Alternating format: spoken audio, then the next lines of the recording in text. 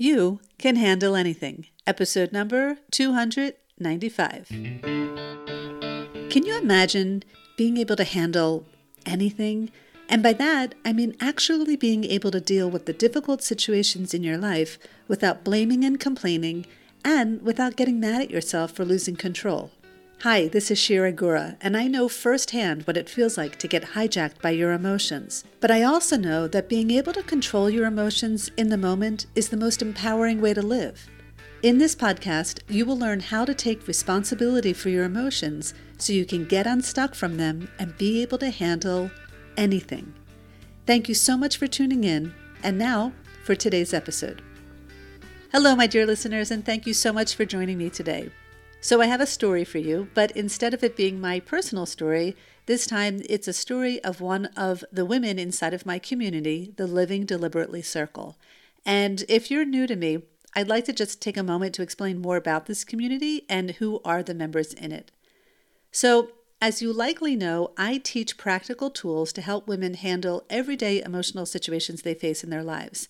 And when I work with women, whether it's one-on-one or in either of my courses, this is where we begin. I teach them how to get emotionally unstuck.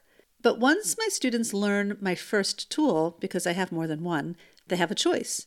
They can go on practicing this tool on their own and applying it to their lives, or they can join me and other women who have learned with me inside of my community. And they would choose to do that for a few reasons. First of all, the chances of you creating a change in your life is always going to be greater when you're doing this work alongside other people. There's a sense of camaraderie and inspiration and support and connection and accountability that really kind of forces this work to be front of mind for you so that you're constantly doing it on a day-to-day basis. Secondly, if you enroll in my Get Unstuck course, which you can do at any time by heading over to my website, like I said earlier, you learn my first tool, the Unstuck Method. But once you start to embrace this tool in your life, what you may come to realize is that life can't just be about putting out fires all the time, right? There's got to be more than that, and there is, which is why when you enroll in my community, you learn the rest of the tools. You learn the clear way for being able to get unstuck from things that have not happened yet, but you might be anticipating or worrying about. And you learn the Living Deliberately approach, which teaches you how to be the person that you want to be in any moment. And then finally, a third reason why someone would want to join the community after enrolling in one of my courses is because this work really is lifelong learning. It's not about going from here to there, because there is no there, right? And even if there were a there, there's always more learning and growing to do. And so when you're a part of my community, you're constantly being challenged in a really good way to evolve yourself as the best human you can be in all areas of your life. And it forces you to really wake up to see what's possible for you. And to me, that's what life is all about. It's not about being stagnant and doing the same things day to day and reacting in the same ways moment to moment and telling yourself the same stories that don't really serve you. Rather, it's about reinventing yourself, knowing that you totally can at any age and you can live your best life. And for me, honestly, it is a privilege to witness the shifts and transformations in my students, seeing where they begin on their journey and then watching as their life unfolds and how they powerfully respond to the obstacles they face and how they create their futures ahead of time. It is an unbelievable privilege, and I'm so grateful for it. So the story you're going to hear today is from the newest member of the Living Deliberately Circle. Her name is Cheryl. She's 64, and she lives in California. Cheryl has had so many mini shifts over the last month alone that I asked her if she'd be willing to share one of them with my listeners, and she agreed. So I welcome you to listen with open ears and an open heart and enjoy Cheryl's story. Thank you, Shira, for asking me to share how I was able to be deliberate with my daughter and her dog in a situation that I was faced with 2 weeks ago. The backstory is my daughter has had her dog Shelby since she was a puppy. She was 13 years old and in very good health until Thanksgiving when she started having mobility issues. She got progressively worse over the course of 3 days to the point that she was not able to stand and could barely walk. She had already been to the vet twice in those 3 days and had been given some anti-inflammatory and pain medication, but it was not helping very much. They said it could be something neurological or intravertebral disc disease. Like I said, she was healthy up until this. The next step would have been going to an emergency room visit the following day to see a neurologist, which would have led to CT scans, MRIs, possible surgery down the road, etc. I'm sure you were getting the picture. Her paws were also knuckling, which was not a good sign. My daughter lives 10 minutes away from me, so fortunately I was able to jump in and help her quickly.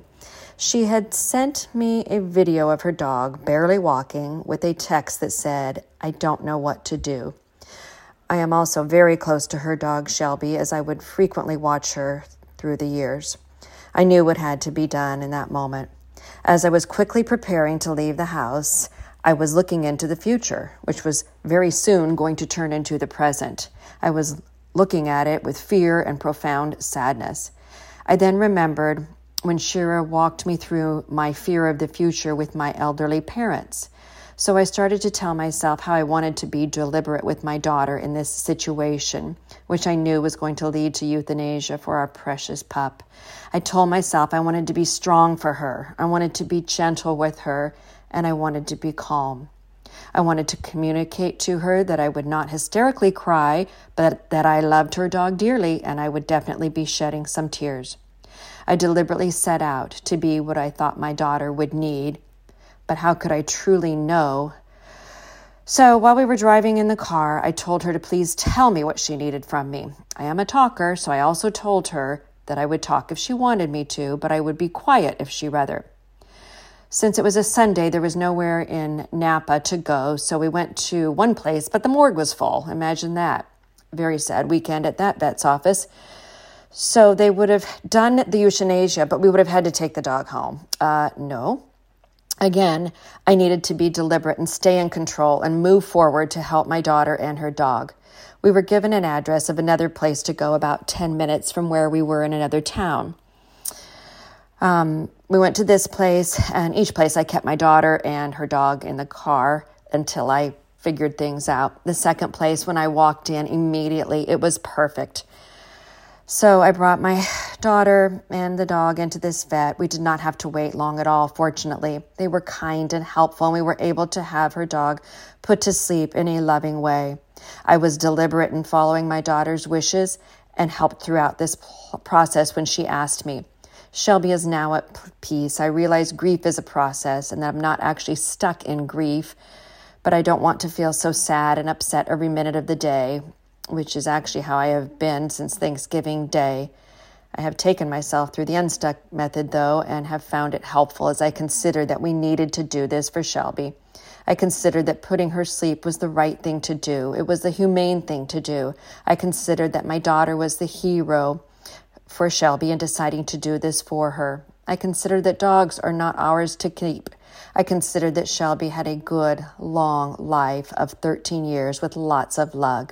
I considered that I could be happy about this for Shelby and my daughter as well.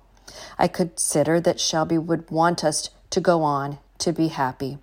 I consider my daughter's needs and know that there are still things that I can do as far as Shelby's passing.